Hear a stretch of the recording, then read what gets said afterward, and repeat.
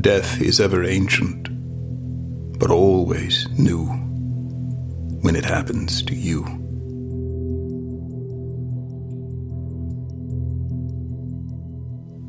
In my police career here and in the States, stabbing deaths, check.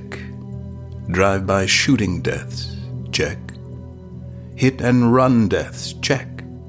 Infant deaths, teen deaths, adult deaths, check, check, and check. But when my son died, death finally happened to me. Do you know what I mean? Christian. When Christian died. Say it, damn it, say it. Stop avoiding, denying, euphemizing it.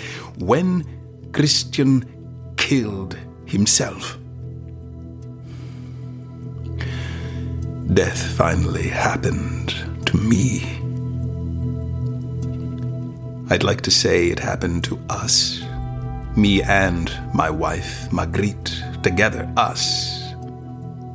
But what Christian's death taught me was that when death happens to you, you become an island, cut off from everyone else, like Iceland herself, a lonely frozen rock floating alone in the ocean halfway between North America and Europe, but really belonging to neither, alone.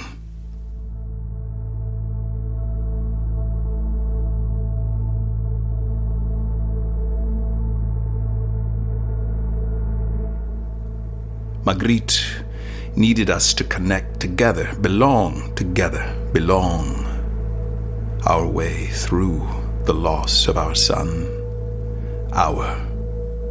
But in my grief I remained only an island. She left me. I had thought myself well acquainted with death, but what fresh new hell was this? I was unprepared. Death is ever ancient, but always new when it happens to you.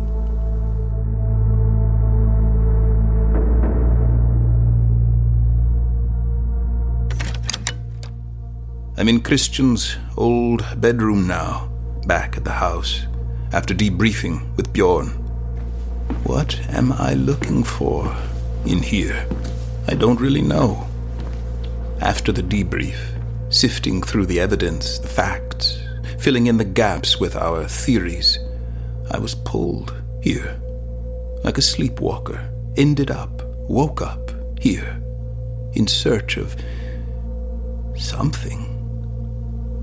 I hadn't been in here since he died, since he killed himself. His bed, with the green and gold covers, the Green Bay Packers logo all over it. He said he liked them because he'd heard it was cold and snowed in Green Bay, like here in the winter. I teased him that I thought that was a cheesy reason. He never got the pun, which only made me laugh all the more.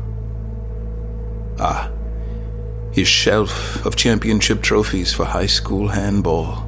How he loved that game. Margrethe and I spent a small fortune sending him to training camps for... And there, beside one of the trophies, is what I was looking for, but did not know. What pulled me here were all my and Bjorn's evidence, facts, and fill the gap speculation led. A stuffed animal's foot. A good luck charm. Well, it would have been a good luck charm if it were a rabbit's foot, maybe. But this was bad luck. Bad and black as the dark clouds moving in on us from offshore in December. This was a wolf's foot. A trophy of a different type than the others on this dusty shelf. And then I realize what I have always known, but had not let myself admit. Christian, like the Magnus boy, worked both construction sites the past 2 summers. He had told me about the worker's dog a wolf had killed, and how he came back next day with a shotgun, hunted down the den, and killed not the adult mother or father wolf, surely responsible. The parents were never found, no. He told me the worker took out his blind vengeance on the 3 wolf pups he'd discovered alone in the den that day, and coaxed out with bologna meat from his lunch tin. He cut off a leg each from the kills and had them stuffed. The stuffed feet of 3 defenseless murdered wolf pups, and here was one of them. The lab theft of the foot, the ptarmigan's missing foot, 2 deaths linked to the wolf deaths. If the Magnus boys wasn't suicide, was Christian's? And if not, murder by vengeance, by the wolf parents. The wolf parents? Could they still be in Korvik? And who has the other 2 wolf's feet? Are they next? How is any of this even possible? The legend. The living legend? Hell, does anyone even read our old storybooks anymore? You do, Agnar. You do. Blinder bookless maur.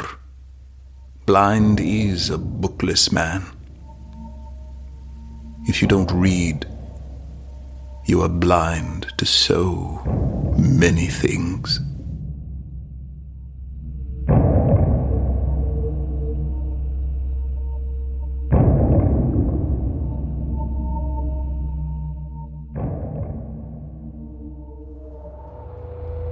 ULFUR, the wolf.